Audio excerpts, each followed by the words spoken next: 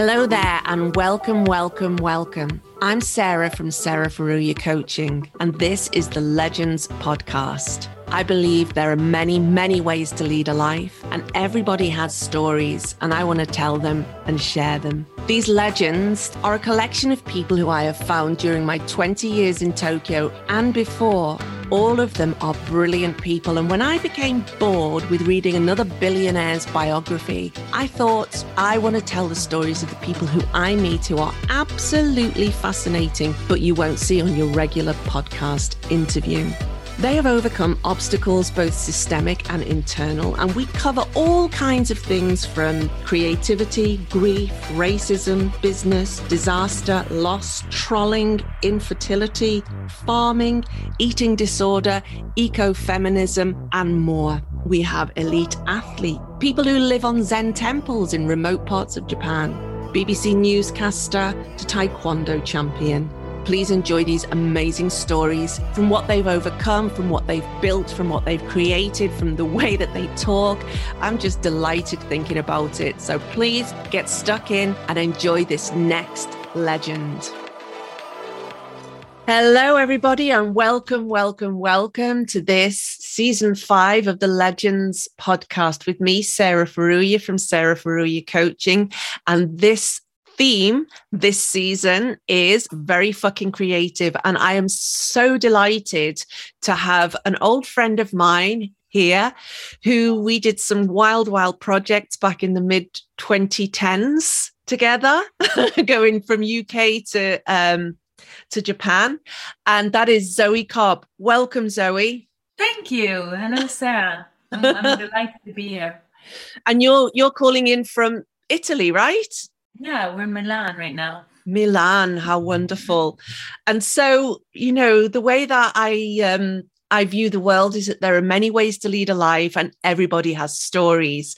And Zoe, before we kick off, I want to ask you this question. Can you tell me a story that has had an impact or some kind of influence on you?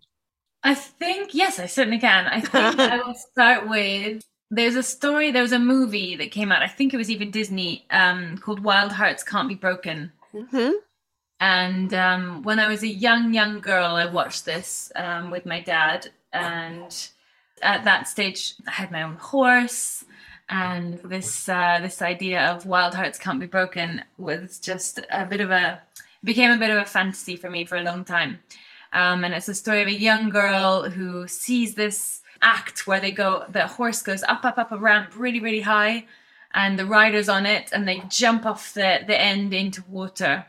And funnily enough, there's also the theme of the male female, because there was always a man, and then she went and met this it ended like a bit of a circus troupe, and she convinced them that she could do it. So she went up and jumped these horses off this giant kind of crane-like structure into the water. And she ran away with the circus, and that's always had it took really deep root in my soul. I love that. I loved that story as a young girl. It had already glimpses of my life as it was, with my fantasies with the horses, and you know what it can mean to live a life like that. Show person with horses, you know, there was this show person with horses. What was that deep root, do you think? What was the deep root that took hold there? It was the feeling of doing something seemingly impossible, something unexpected, but something just like the richness of what the world can provide, you know, like the richness of the opportunities that can happen, that you go searching for them, or they land on your doorstep, or in my case, you know, hitchhiking, jump in the circus wagon. And just the richness of what can happen in life. You know, your stories are, and every life, you know, the different ways that we can live these lives, you know. And live so many within one lifetime as well, right? What did it give you a glimpse of? Courage, risk. Gave me a glimpse of possibility, of kind of expecting the unexpected. And thrill. Just like, oh, I've just got goosebumps all over my body. Thrill. Yeah. I love it. Oh, I could do a bit of this. Courage, risk, possibility, expect the unexpected, and thrill. Yeah. Okay. They're present with us now. And also present with us is one of your children, right? Yeah, we got a So little. how nice that we've got a little imagination machine sitting next to us there. Hello. So it's going to be a little bit of cooing and laughing in the background there, and that's because our little friend is with us. Okay. It's only with cooing and laughing. She's a happy wee one. She is. So absolutely beautiful. Love that. So Wild Hearts Can't Be Broken. Maybe I'll try and watch that sometime. Is it an oldie or is it like from the 70s or 80s? I would guess 70s or 80s. I don't know. I don't remember. Okay, no problem. I will check that after this. So bit, like predictable Disney style, like, you know. So the music will give you a cue, right? What's happening next? Yeah. Brilliant. But that's still wildly creative. Every film set is wildly creative. So I'm going to give you your creative bio now, Zoe. So please sit back and be amazed by yourself. So Zoe has a background in physical theatre, group development, circus, yoga, and dance. Academically, she trained at the Royal Central School of Speech and Drama with a master's in movement direction, and previously in Canada with a BA in theatre and modern languages. She has expanded her training with the Thomas Richards and Grotowski Work Centre, National Circus School, Moscow State Circus, Five Rhythms, and Contact Improv. She created and directed dance theatre with her company Artful Badger in England for the last 10 years. She has delivered workshops internationally in Japan, USA, Italy, France, Germany, UK, and UAE. She has led group trainings for the last 5 years in the corporate theatre and educational worlds, and she currently teaches aerial yoga and circus skills in Italy while continuing to deliver development workshops around Europe. Amazing. We also have May Sawada, who is hoping to join the Cirque du Soleil, who is also aerial. She does the silks and aerials, who is my previous guest on the podcast. So for anybody who's interested, go back and listen to May. She's 18. So Zoe works with personal and group development through somatic or kinesthetic approach. Her unique, revealing work is a combination of practice in physical theatre, circus, nutritional studies, and energy healing. She has worked with executive corporate leadership and development internationally for 3 years, specializing in situational leadership, self-organization, masculine, feminine balancing, and she continues to direct and perform in artistic projects. Wow. And we met on one of her kind of corporate / creative endeavors, which went ahead back in 2015, 2016 time. So, wow, Zoe, so I always thought of you as a dancer, but actually it's way more than that, isn't it? It's a movement specialist, perhaps. I don't know. How do you, or do you just not bother labeling yourself? Well, to be honest, in the past few years, I haven't labeled myself, but movement specialist is definitely what I went with a while ago.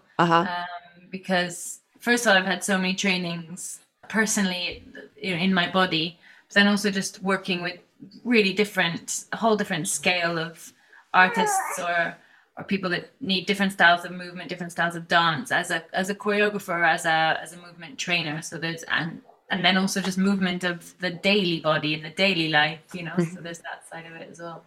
Lovely. So Zoe, I'm really interested in understanding people's journeys to where they are now. So I'd love to hear about what's your background, your ancestry, and what was your childhood like? My background, my ancestry. So my mother comes from an Italian-Irish family that moved to Canada. There's my little pterodactyl. That moved to Canada 3 generations ago. And they lived as, at that point, sort of post-war kind of shameful Italians in Canada, and they all kind of hid their language, and so the languages were lost quite quickly. And then so her father did various jobs, was very creative with his work as well. He ran a bowling alley, and then he was an insurance broker, and then there were many different kind of parts to his career, while her mum was a housewife and did lots and lots of work of keeping the house together and 3 kids going. which now I'm appreciating. Yes, I'm sure you are. No, you've got your two, yes. And then my father's side comes from really quite originally northern England, which is I always claim my Viking roots from that side. Yeah. And they came down into South England, and my grandfather was a colonel in the military, and my grandmother was very creative. In fact, when I listen to other people talking about her, and she had a lot of power and in a lot of creativity, and in many respects a bit frustrating for her as that the era that she lived in, because she didn't have many channels to put it into. So, but she did. She found she was an incredible investor. She invested in. She was basically responsible for taking our family to a much more comfortable place. And she was a painter. She painted as well, but not avidly. But just, you know, I still have a really lovely swan painting she did. My grandmother Gan, and my grandfather was very fastidious. He was a cartographer, and he drew and detailed the most complete collection of all the train lines and everything on the island. So on England, on the British Isles, so on all of the island, many islands, sort of like this huge tome of a book of when the train line opened, who opened it, when it closed, when it changed, like every detail you could possibly imagine, and was one of the oldest recipients of a PhD from Cambridge, which was quite an event for the family. Wow. Yeah. So that was my grandpa Cobb.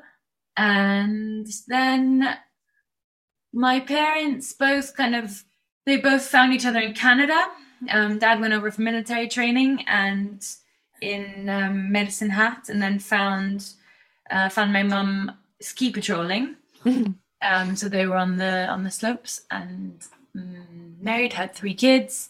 Dad's also got a creative streak that was kind of banged out of him through English boarding school and military training, and went into property management and property development. And Mum actually did, I remember as a child, had strange bouts of, I think partially got my costume passion from her. She would go out in a clown costume and go and sing at kids' birthday parties, which I totally forget was part of our lives. But there were moments when I just remember, like, I found also my mum's old wig, and I was like, of course, legend, to dress up and go and sing at kids' birthday parties. So there's a side of me that's definitely connected to that as well. Oh yeah, I can really see that actually as you say that. But what a legend. It's just so funny, the things you remember, isn't it? I think my mum and dad are both frustrated artists as well, and my granddad. You know, my mum's a real crafter, but she made beautiful clothes and patchwork, and she still to this day crafts and has like a craft sensei. And my dad loves photography and music and stuff like that. So, and my granddad painted and he did marquetry, but none of them for their living. Just, you know, it was one of those things that was there. It's funny how, I don't know, in this day and age, it seems to have become so kind of commodified in a way where you're supposed to make a living out of it. But then it was just called an interest, or I suppose a hobby or something like that. It was just something you did. It was integral to your life. and clowning at kids' birthday parties. Yeah. How brilliant. Yeah. What do you think the influence they had on you was? I remember really strongly having left education. Like my parents gave me a great education at a school that allowed us to go out to the mountains, allowed us to do all kinds of things. We had small classes. It was really, really lovely. Lots of creativity. And I just felt like they gave me anything's possible. 1 second, I'm just going to touch baby. Okay. I'm all for letting the babies be there and letting them be with you and on you and everything as part of the podcast. So please go on. Of course, you know. Anything's possible. I remember really speaking to my father after I graduated, and he said, so what are you going to do? And, you know, I was heading into theatre and modern languages. So what are you going to do with that? And he was very concerned with how I would apply and how I would make money and how I would, you know. And I just remember responding, I don't know, I'll design shoes for this company and then I'll go and fly and do, like, I just remember having a really flippant, but also really colorful response. Now, really cheeky, kind of a little bit spoiled daughter, but just possibility. My parents definitely gave me possibility. That's great. And so then where were you raised? Were you raised in Canada or in Britain? And I think you moved around a bit, didn't you? Yeah. Tell us about that. Yeah. So dad went out of the military quite soon, but I think still had quite a strong element of his lifestyle involved with that. So we were in Canada, and then we had a beautiful farm outside near the mountains, and then we went down to California because he from the army had a polo playing habit. Mm-hmm. So we went down and played polo in California for a while, and then we moved to England, where his family was and where I spent a lot of time with my cousins and have really great memories of my English years. We started school there, and then finally my mum just said, look, I need to go back to Canada. So we packed up when I was, and do you know what? I started the Royal Ballet there. What? And I loved it. I was in the ballet schools. It was really my heart and soul. I remember finding my slippers and my book that my mum gave me and just bursting into tears, because it was a really big part of my life, and it was really hard to leave that when we went to Canada.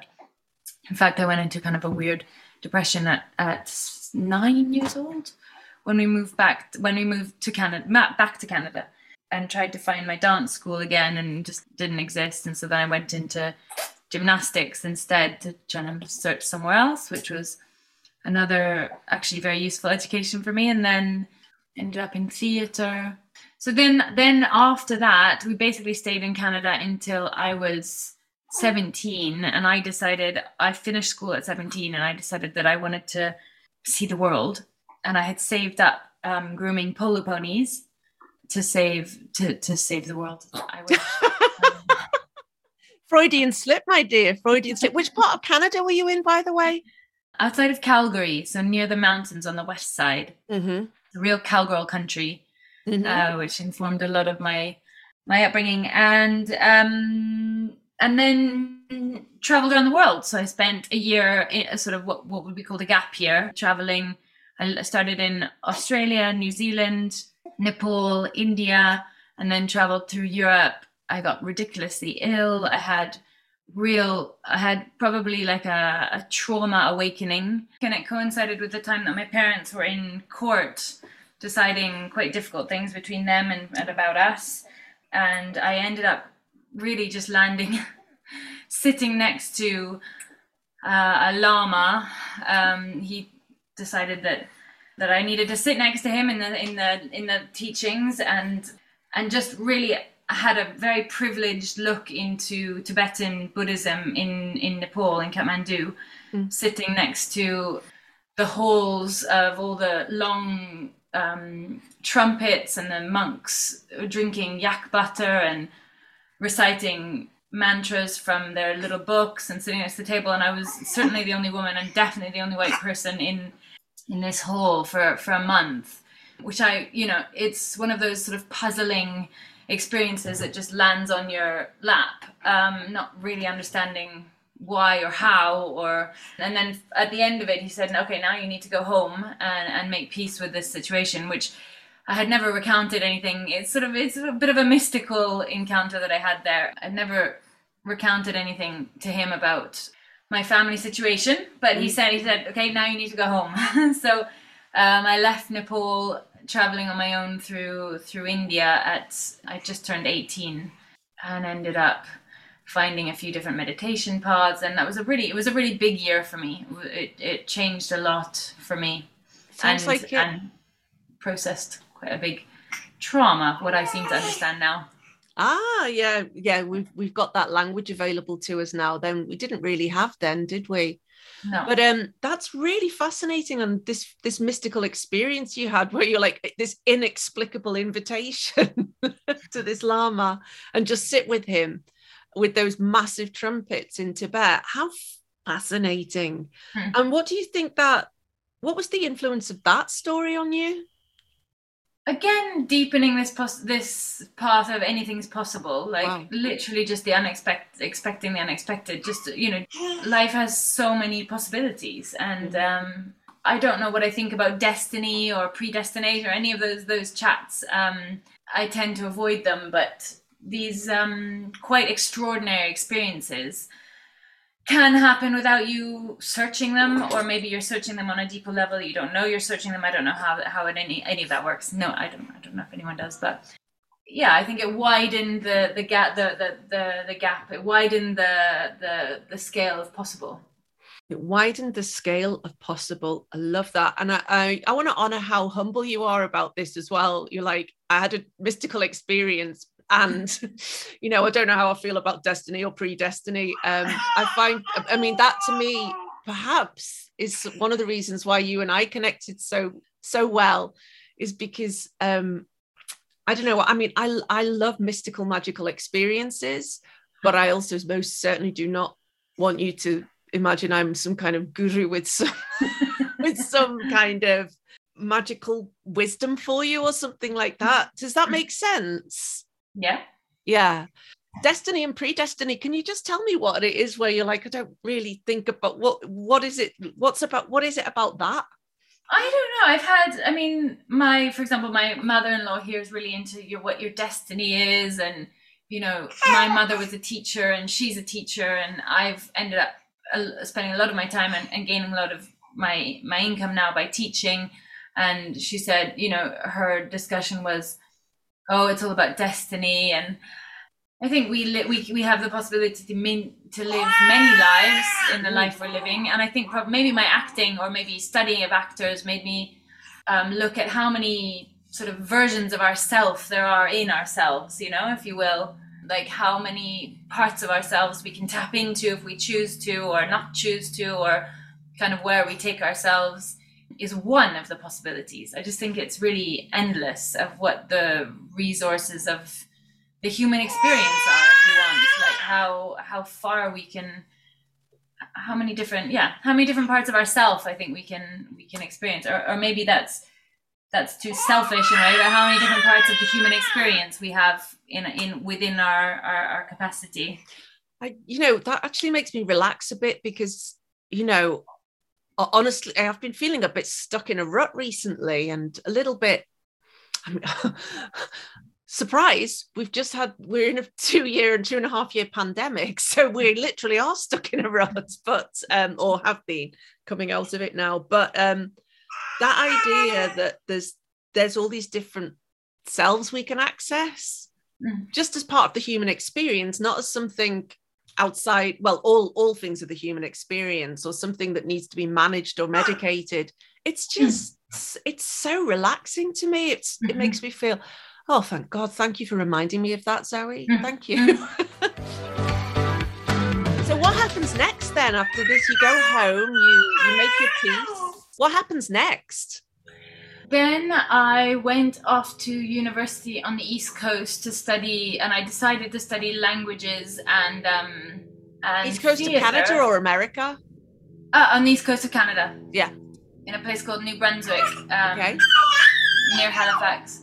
I chose to study languages and theater because I watched a Wim Wenders film called Wings of Desire. Yeah. And they have all those beautiful languages, mostly European languages in it, but these languages in it. And I was like, I want to understand those. And then there's this one scene that has also always remained part of my psyche, which is the trapeze artist. And there's just been such like that whole, there are angels that are on it's just the whole story is really, that's another one of those landmark stories in my life. So I chose fairly flippantly to study languages based on an evening of watching that film with one of my really good friends at that moment, and traveled across the country basically to get as far away from, honestly now when I look at it, as far away from my parents' situation as possible, threw myself across the country. Yeah. And which is literally farther than it is from here, from Europe to Canada. So it's a really good distance in Canada. Yeah, it's huge. I think people forget how well I certainly forget, especially little island people like myself. We forget how vast places like Canada, Australia, America, Asia, Russia are. It's amazing. So you studied your languages, and then this takes you, I suppose, into your mid-20s, early 20s, and I did 3 exchange programs because I was in a liberal arts university where I could design my own program. So I went into France for a year, Germany for almost a year, and then Wow. Spain for about half a year. And did some languages, and then did theatre in each one of those countries, and then graduated with my Bachelor of Arts. And then I took a year, we left university hitchhiking with my boyfriend at the time. And that, obviously. But it was up through Eastern Canada, which was actually quite hitchhiker friendly at that moment. And we joined the circus. You joined the circus?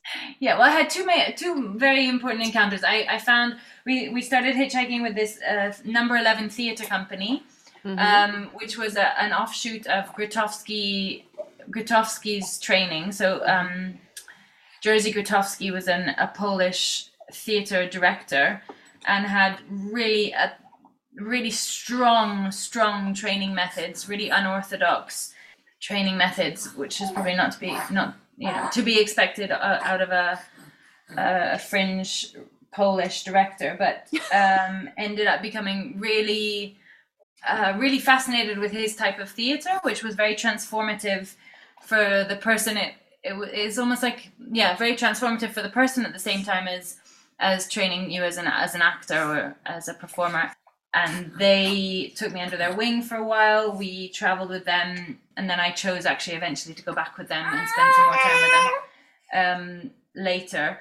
But then after that encounter, where they would spend loads of time together, they spend a year together working on one show, and each one of them would learn a new skill, so a new instrument or a new like stilt walking or the accordion, or learn a language for the show, so their character would come to life through this new skill. Just so much integrity and so much respect for those processes that take so much time and very little. It's a dedication of life, really, that kind of working. And I left them and then the next person we got picked up with was literally the Moscow State Circus. So that was another turning point in my life. I mean, what just got picked up by? I mean, what were they just passing by and you? Oh, what, literally, that's what happened. Literally hitchhiking. Yeah. It's so good. That's kind of mystical as well. It's like the Joseph Campbell's hero's journey. These kind of people, these things showing up for you. Amazing. Dedication, integrity, process. That's what I'm taking from this part here. So you got picked up by the Moscow Circus, and then what happens next? I don't even know if I want to ask. Amazing. Love it. Yeah, it's really precious. So then my boyfriend at the time was like, yes, let's do it. And I was like, no, I'm not into this. This guy, like the guy who picked us up was doing the posters at the beginning. He was a bit creepy for me, and I really wasn't into it. And my boyfriend at the time was like, yeah, this is a brilliant experience. Let's go for it. So he convinced me. We went. I started selling cotton candy at their next performance. So I had a little cotton candy stall. Yeah, exactly. And went to town with it. Just made so much money. It was just it spoiled my working ethic, because it was just such easy money to sell cotton candy. And got introduced to a really intense kind of old school wolf pack culture, where the men would protect these huge circus men. Like, it was a circus made up at that point of a Mexican side of the family and then a Russian side, and the men were just really properly big men, and they would protect the women in the family and then the kids. And I had an astrophysicist geek as my boyfriend that just was like almost the same size as me and definitely skinnier, and so didn't have the protection that would have been necessary. So the boss literally took me under his wing after a few attempts at my safety from other wolves, and so he gave us a special place to sleep, which was, there are lots and lots of stories there. It was quite it was very difficult to be there, because we lived in a little caravan that always traveled every night, a new place to set up the next day. There was a fair amount of aggression, but then one of the high rope performers came down and left, and they asked me if I had any training. I said, well, I've done gymnastics and ballet. And then they took me on and trained me every morning and night. I had the grandfather of the Mexican side, called Hector, trained me every morning and every night. And I had just a really quick training to throw me up on it's called the Spanish web, which is a rope, and there's a loop at the top, and you either go in with your wrist or you go in with your ankle, and someone at the bottom spins you round. So you make these shapes that kind of get spun round in space, in the air. And I had a really initiation of fire to go up on that. And then we had, which was just literally a dream for me. It was really, I can just remember being just so happy, even though we were living in this like smoke hut, because the boss just constantly chain smoked, and we had our bed on the top bunk, and it was just disgusting. We were eating out of tin cans and like doing anything we could, just really cheap living to get by. We'd go to the bank literally with a bag full of coins from the savings for the next leg of the post-graduation adventure. And so now he wanted to leave because he didn't have much respect from all the big honchos. He was setting up the circus every night and pulling it down, and I was getting to perform. And we crossed the border going into America, and basically the circus fell apart because there were some felons in the circus, and so the police came and pulled it all apart. There's lots of really, really good stories. Wow. That was an adventure. And 9/11 had just happened. Oh my. And so my mum was like, get out of America. She was really panicking and really panicking for the company I was keeping. And, I just couldn't keep it at bay anymore. So he wanted to leave, and we left. Very good. And so would you say that on those ropes there on the Spanish web, was that like a peak experience for you? Was that like I was talking last night about when I used to sing in a choir and how it felt like I was going to take off sometimes because I was just so in it. It's like such a peak experience. Was that what it was like for you? The way you were describing it there, it felt like it. Yeah, it was a real I don't know if you can say it, but it did feel like a soul encounter. Like it was just I think I probably, and I've had, some, again, my life is full of these strange encounters with psychics and weirdos that come up to me, whatever a weirdo is. This is what I was hi. Yeah, exactly. I qualify. I was working in a health food store, and she came up to me, she didn't buy anything, and she just said, you're a gypsy heart and you should be in a circus traveling. This was years before that had happened. So there's something, it was a really strong experience. I loved it. Wow. Loved it. Wow. Well, okay. So 3 words to take away from your those circus experiences. What would be your 3 kind of words that you would take away from that? That's a good question. Thrill. Just, I don't know, joy. Uh-huh. And hard work. Oh, thrill, joy, and hard work. Love it. It was very, very tough. Right. Wow, I can imagine. Yeah. I mean, you don't just get on a rope and start spinning around, do you? No, there were a lot of tears. I remember a lot of tears. So let's take us through the next 10 years then. And then I decided I wanted to study more, and I sort of put the nets out in various places and had my English side of the family in London. So I applied to a few places in London, and it took me with my boyfriend at the time, who was also English and also applied in London. We moved over to London for me, I got into the Royal Central School of Speech and Drama, and he got into Goldsmiths. Oh, yeah. And we both started student life there, started nannying to keep it together, and had my family. So all my cousins that were kind of like my brothers and sisters really around me, which was really great. I loved it. Fairly traditional education with them. And then fantastic though, really, I wanted it to be more performance heavy, but it was much more direction heavy, which actually served me better because I was already, when was that? That was 2006, 2007. And came out of that with some good qualifications, had some work at the National Theatre, had some work at other big repertory theatres around London. Was that acting or dancing?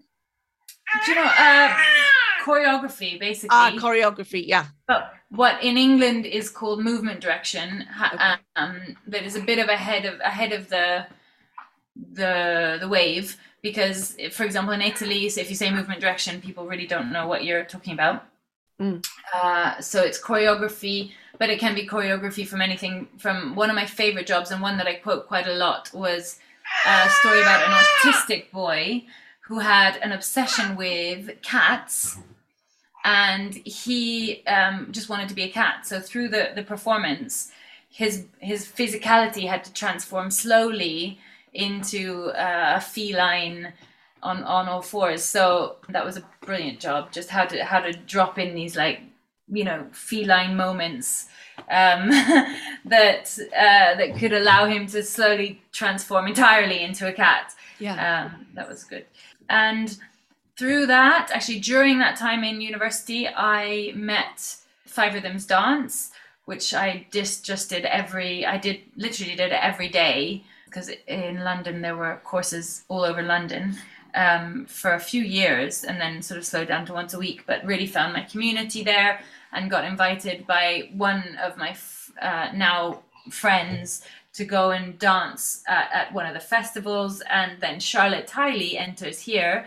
She was at the festival, and she had made these animal masks, and she gave me, really by chance, I didn't really know who she was at all, but I was around, and she gave me this owl mask, which was actually always my mum's kind of spirit animal. We always had loads of little owls around the house, so that was also another quite a magical moment. And the owls really stayed with me since. In fact, I have my last owl mask in the house here, and there's an artist here who saw the owl mask, and he's kind of heard a bit of my history, and now he's so good at it, and he's making me a big owl mask. I'm so excited. Oh, wow. So I think this is just a great point to kind of move into when you came to Japan and that whole project we did together. And I just want to give a little bit of background. So you mentioned Charlotte. What's her surname? Charlotte Tiley is her maiden name. Okay. I knew her as Charlotte Dillon. So Dillon. Yeah, that was her former married name, I think. So she is this incredibly talented mask maker. And, you know, I didn't even really know that was a thing. I still have my mask downstairs that I made with her. But she makes these incredible animal masks and such. And the marriage of the animal masks and your physicality. And I mean, there's one of my favorite videos, I'll find it and we'll link it below, is of you going around this festival, and you're dressed in these little kind of gold hot pants or something with a mask on, and kind of just walking around like animals and just weaving through the festival and stuff like that. And I believe is this all connected to Artful Badger as well? Perhaps we can and we did this 6-month leadership journey for women together, which was marrying kind of corporate training, coaching, movements, some kind of energy work, and also dance, and taking these kind of 12 women from all kinds of backgrounds, from, for example, Goldman Sachs style things to other movement entrepreneurs, to translators, all different women, through this amazing, and we still keep in touch actually through this incredible program. It was really, really interesting 6-month journey program with lots and lots of different elements. And so we were part of the first kind of element of that back in 2015, I think, somewhere around there. It was a very kind of creative, I mean, obviously all your periods have been creative, but it was creative in a different kind of way, I think, because that was your doorway into corporate training, maybe, I'm not sure, I'm not sure if that was, but I just want to hear a bit more about that. So all these festivals and all that, because it was just so wildly creative, the Artful Badger stuff. For me, when I look at that, it just makes my heart sing. To see it and to feel it and to think about it and to think about all the stuff that goes in it, and the owl performance that you did as well. Was that on a hoop? Yeah. So a sling. Sorry, a sling. Okay, so there was like this gorgeous. Again, I think that was another Charlotte one, wasn't it? Charlotte's made a couple of them, and then I took on the just because I destroyed them. Okay, yeah. So you become skilled at that after a while of doing loads and loads of these masks, and you had a mask and movement workshop that you did together as well. So you wear the masks and then you do all this movement together. It's very vulnerable, but it actually becomes you get quite wild. I loved it. I loved it so much. So over to you, because that's my kind of take on that time. So bring us from that kind of festival time, the Artful Badger, the gold hot pants, all that stuff, and the stuff that you did with Charlotte. And I think there was a lady called Eva who was involved in that as well. I'm not sure if what you'd like to talk about there. Go ahead, over to you. I'm just so excited by it. Sequins and glitter for sure, and masks and lots of dance and lots of great music. And Aoife, Freddie and I formed a company called Artful Badger around that encounter with Charlotte and the music at actually what was called the Secret Garden Party at that point. And Charlotte made the masks for us, and we went on a long 9-year journey of providing performance for events, but also putting on events ourselves, putting on parties, showing up at unexpected places. And I worked with a technique that I'd found from Grotowski's training, which was this sort of improvised movement together in a group. And I worked with that with the performers over years and years, because first of all, I saw it and thought this is a brilliant performance just in itself. And so we found costumes, the animal masks, and we put them together with this improvised movement in the group, and called it flocking, as birds do, and used it as a performance for many festivals. And it's a roaming performance that just engages in anything and everything around it as well. So the music or the landscape or the other people around. So it's really interactive. And I noticed while I was doing this, through the years with the performers, but also during the performances, that I could really see a lot. First of all, I could see a lot of their personalities coming out, but I also noticed a lot of it changing and a lot shifting. And also how amazingly we formed a group of performers. They're all still really good friends. We really created a group of people that are, and that part makes my heart sing. Like, I love that they're having kids now, and they're all traveling the world, and they're, a lot of them were international, so they're going back to different countries, but they're all in touch, and it's a really beautiful network. She wants to say something, don't you? Hello. She wants to be part of it. She's flocking with us, honey. She's flocking. She didn't want to be down there. She wanted to be here flocking with us. Oh, hey, flocky flocker. Right. Meet the flockers. What the flock? Oh, we're here all week. Flock on. So then I pitched this idea. I thought, when I graduated, I thought I want to help educate the corporate communities, and I pitched this idea at a festival that I heard of, that one company that we worked with did, and then through a friend of a friend took up this idea, and we went up and did the flocking in a workshop style, in kind of like a marketing festival where the corporates could come and see different. Was that Learn offers. Fest? Exactly. Was it? Oh yeah. So that was through our other friend Tiffany. Yeah. And Impact International. Yeah. Exactly. Interesting. Yeah. Exactly. And that it worked, and it definitely caught Tiffany's attention, and also the boss of Impact was really into it, and then a few of the educators were really delighted by it, and that kind of took Sarah and I on a journey around the world, really, for a few years. Yeah, and really opened up the possibility of something that I had a vision of. Like, I had seen that it was really beneficial for just the development of being in groups, the development of well-being within the individual, finding your place and strength, and in enrollment, engagement in groups, and also opening up innovation and creativity in the person in ways that this taps into what I was speaking of in the earlier parts of the interview, is like these parts of yourself that you don't know you have, you know, like giving people the opportunity and the structure and the format to go through what I call improvised movement. So not to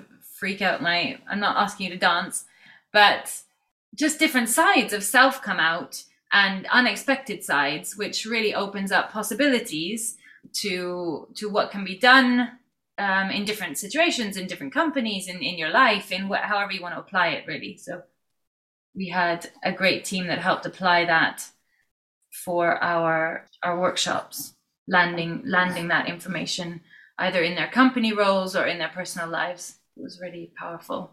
Yeah, it takes a lot of courage, I think, for people to step up and do something like that and to do the movement. But so much comes out of it because it's so physical and it's done in silence, or it's done without the verbal channel. You're really plugging into the movement channel and the gesturing channel, and you have to follow and watch people. And then, you know, magic can really happen. Like when the magic happens, when the shift happens.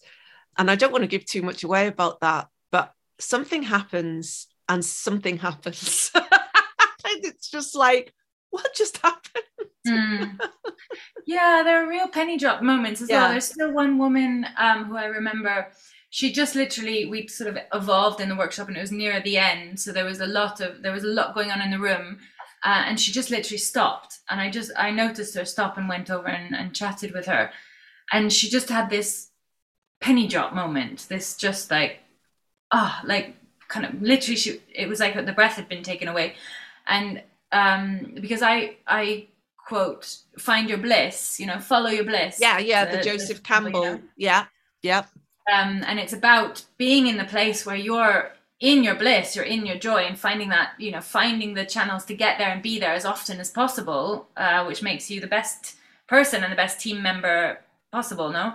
And she just had this, it's giving me goosebumps, penny drop moment where she was just like, I don't know how to find my group, like my spot, my bliss. Like she felt invisible. And then she explained that she felt like she didn't know what she was doing and how she didn't have a space, and she was this beautiful, tall, like proper presence in the room. Like she did hold a lot of space as well. But she just had this moment where she realized that she doesn't know she does, you know, she was, it sounds strange, but it's, you know, no, invisible, and she didn't know she had that space, and now she was in that space, and it was kind of freaking her out. Like she kind of it was this moment of like, whoa. And we debriefed a lot about that afterwards, and she was just like, that was a really important, you know, things like that are just real gifts from that. And it comes from, I mean, I think in systems coaching we call it essence. So it comes from nowhere, and it very often comes when the verbal channel's not engaged. And it comes when the verbal channel's engaged as well. But when you take the words away and you force people into their bodies, because we're so up here so much, and that's where we're comfortable and we can rationalize everything. And, you know, most people who find their way into our rooms are very clever. So they've got lots of language, right? You know, but once you take that away, first of all, it's very confronting and it's quite vulnerable. You know, so oftentimes we get people to kind of make their movements larger so we can find out what's in there. So, you know, if somebody's kind of thinking and they're going like that, be like, what's that? And then you get them to do it lighter, tiny, fine. And that's quite vulnerable as well, right? To kind of try and pull out we call it unfolding a signal, unfolding a non-verbal signal. I think it's something very similar, but you do it with the whole body. Well, we do it with the whole body as well, but it's just, I would love to, I want to work with you again now. I'm so pumped, but it's so incredible. And, you know, working in a tight group like that as well, a lot of stuff comes out. And that was a really interesting period of time. I think the last time we saw each other was in Dubai, where we went through, maybe that is the last time we saw each other. That was a pretty bonkers trip as well. So tell us what happened between now and then. So I didn't know you had Italian blood, or maybe I did. And now you live in Italy and you're married to an Italian man with these little multicultural little baby Italian bambinos, or what happened after that? Like, so I believe you were in some kind of choice at that time. I think there was a couple of lovers in play, maybe, which I find utterly thrilling as well. I don't know, I think that may be a little bit too much, but or a little bit too saucy the way that I've pitched that, or maybe there was two interested suitors. Yeah. I had a definite choice to make, which I made it a bit, I was a bit messy with that, but on all sides we've times forgiven that. But yeah, I met my husband in Italy, in London. Mm-hmm. And he was around when the Artful Badger was basically, we were doing our shows in the vaults underneath Waterloo Bridge, and it was where you were doing like performances in the vaults under Waterloo Bridge. Yeah, beautiful. We spent 3 years. They came to us and said, we've seen some of the stuff you do. What would you do if we gave you half an hour slot for a performance? And it was really close to the time, and I just said no. This is my classic. I said no to the circus, obviously, and then said no to this. And then Aoife just said, well, we could do this. And it convinced me. And we ended up putting together shows for the Vaults Festival, which was just beautiful. Wow. It was just like, you were talking about wild creativity, like what goes on. They still have the festival in those vaults for that month. It's basically like a London Fringe, but the creativity and the artists and it's just really, I miss those times. It was really exciting. It was really beautiful. That was probably another, what did you call it? Essence moment? No, another. Yeah, maybe. Yeah, an essence moment where it just kind of comes up. Or yeah, gorge. So we had 3 years of 3 shows, and I got to sort of direct and choreograph those, which was bliss. Amazingly stressful. Yeah, of course. Always underfunded, but we got great audiences and amazing feedback, and also great opportunities off the back of it. So that was that. How did we segue into that? So we were doing those shows, and Aaliyah was around. So he met me kind of in the prime, and we just started working corporate stuff as well. So there was a lot of just really innovative, really exciting stuff going on. And he was just like, marry me. Love it. We had our flat in East London that was an old architectural build with huge windows, very similar to this house actually. Yeah. And a really lovely roommate situation, and it just hit a really great, well, what I didn't know was my last year in London, but really high there, because we had a great flat, great friends, really great culture around us with all the years of performing that we'd done and directed, and then he said, marry me, and he got a job. He got a position with La Scala, which is the opera house here in Milan. Mm-hmm. He got a position as the set designer to come over and basically, this is my I've just been drawing on myself as well, don't worry. So he got a position offered there to do a year of apprenticeship at La Scala as a set designer. And I said, well, whatever, I've been everywhere in the world, why can't I go to Italy? So I moved with him. And it was extremely difficult.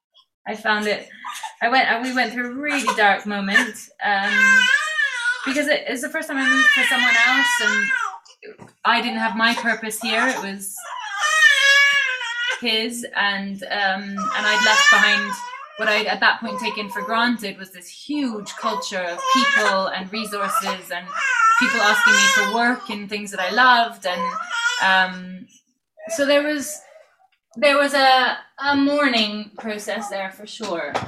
So much so that I wasn't, like I said, I wasn't sure what I had gotten, I'd taken it for granted. I traveled so much and recreated and restarted my life so many times that I just thought, well, obviously, I'll do it again, and it'll be brilliant.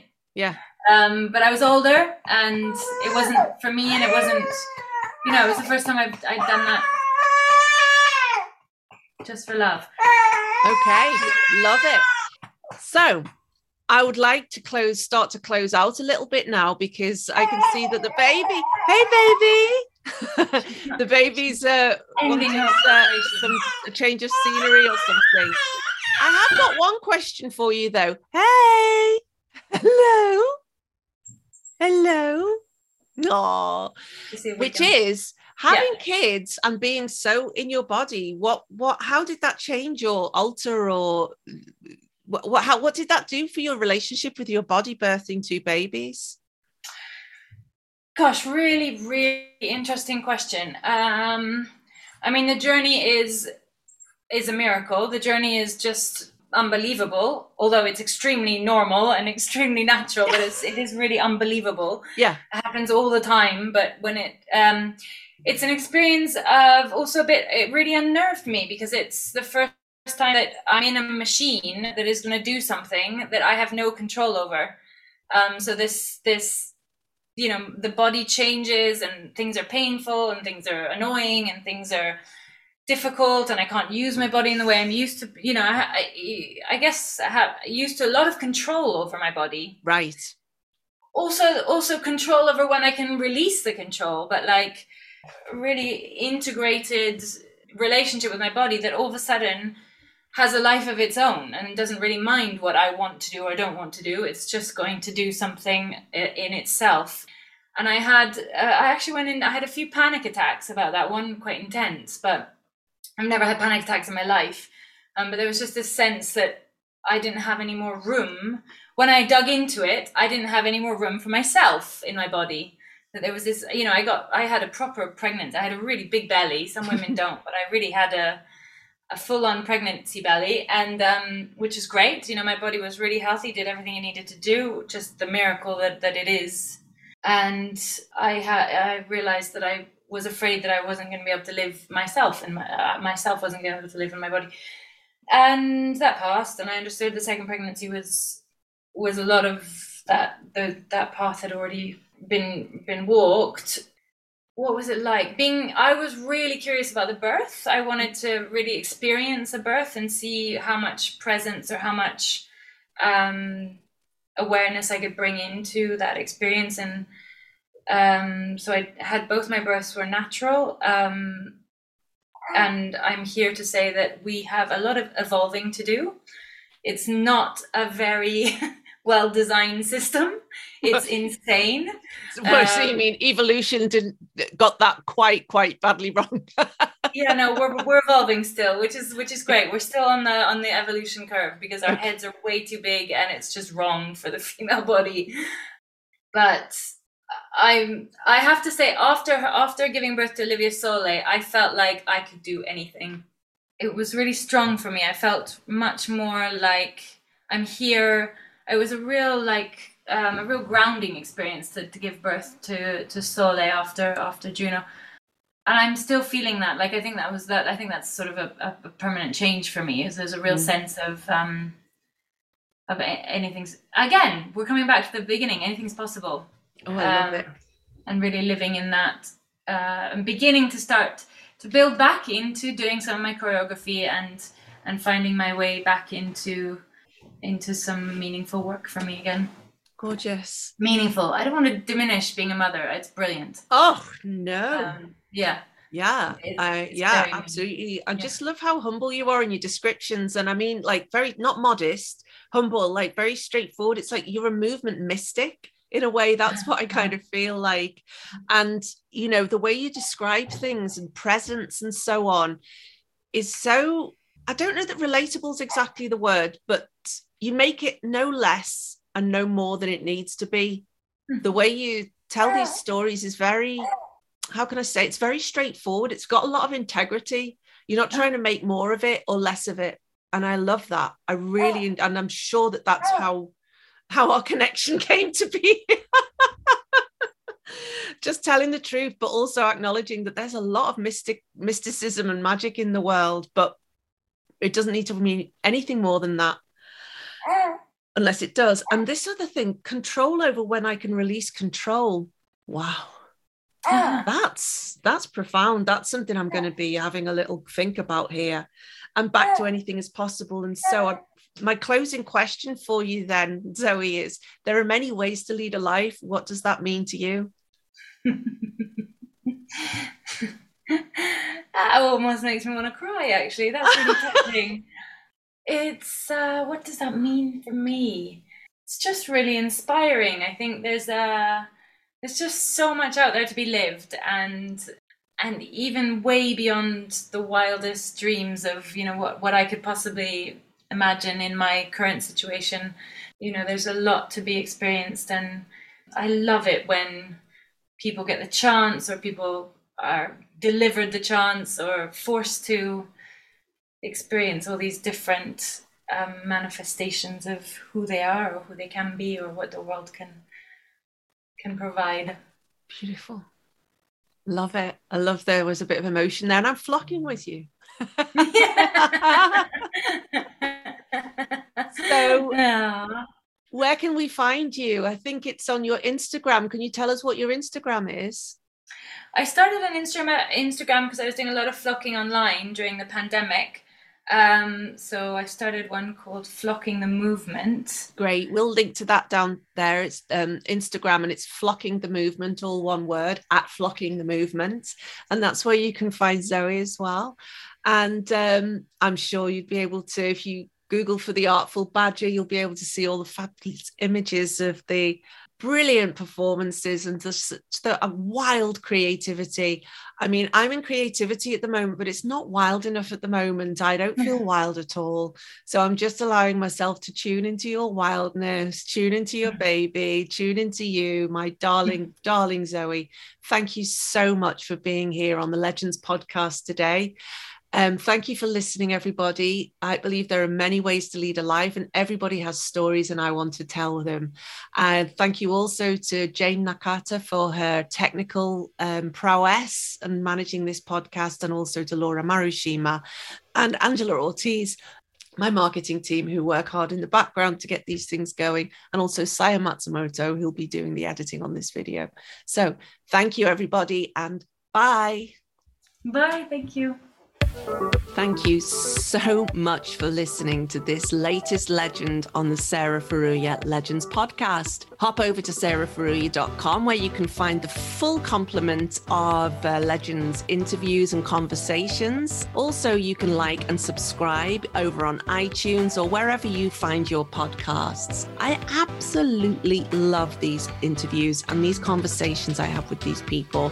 I don't care about subscribers, if I'm absolutely honest. It just helps to get more people over to listen to these fantastic people. I cannot wait for my next interview. I really hope you can get stuck in and find some juice and some delightful little nugget of knowledge or encouragement from these that will help you to create your story and to take your story forward and to weave and dream up and high dream your own story. Buoyed up by the stories of these people. I would call them ordinary, they're not, but these people, these beautiful legends who I've selected to help you on your way and to help me on my way.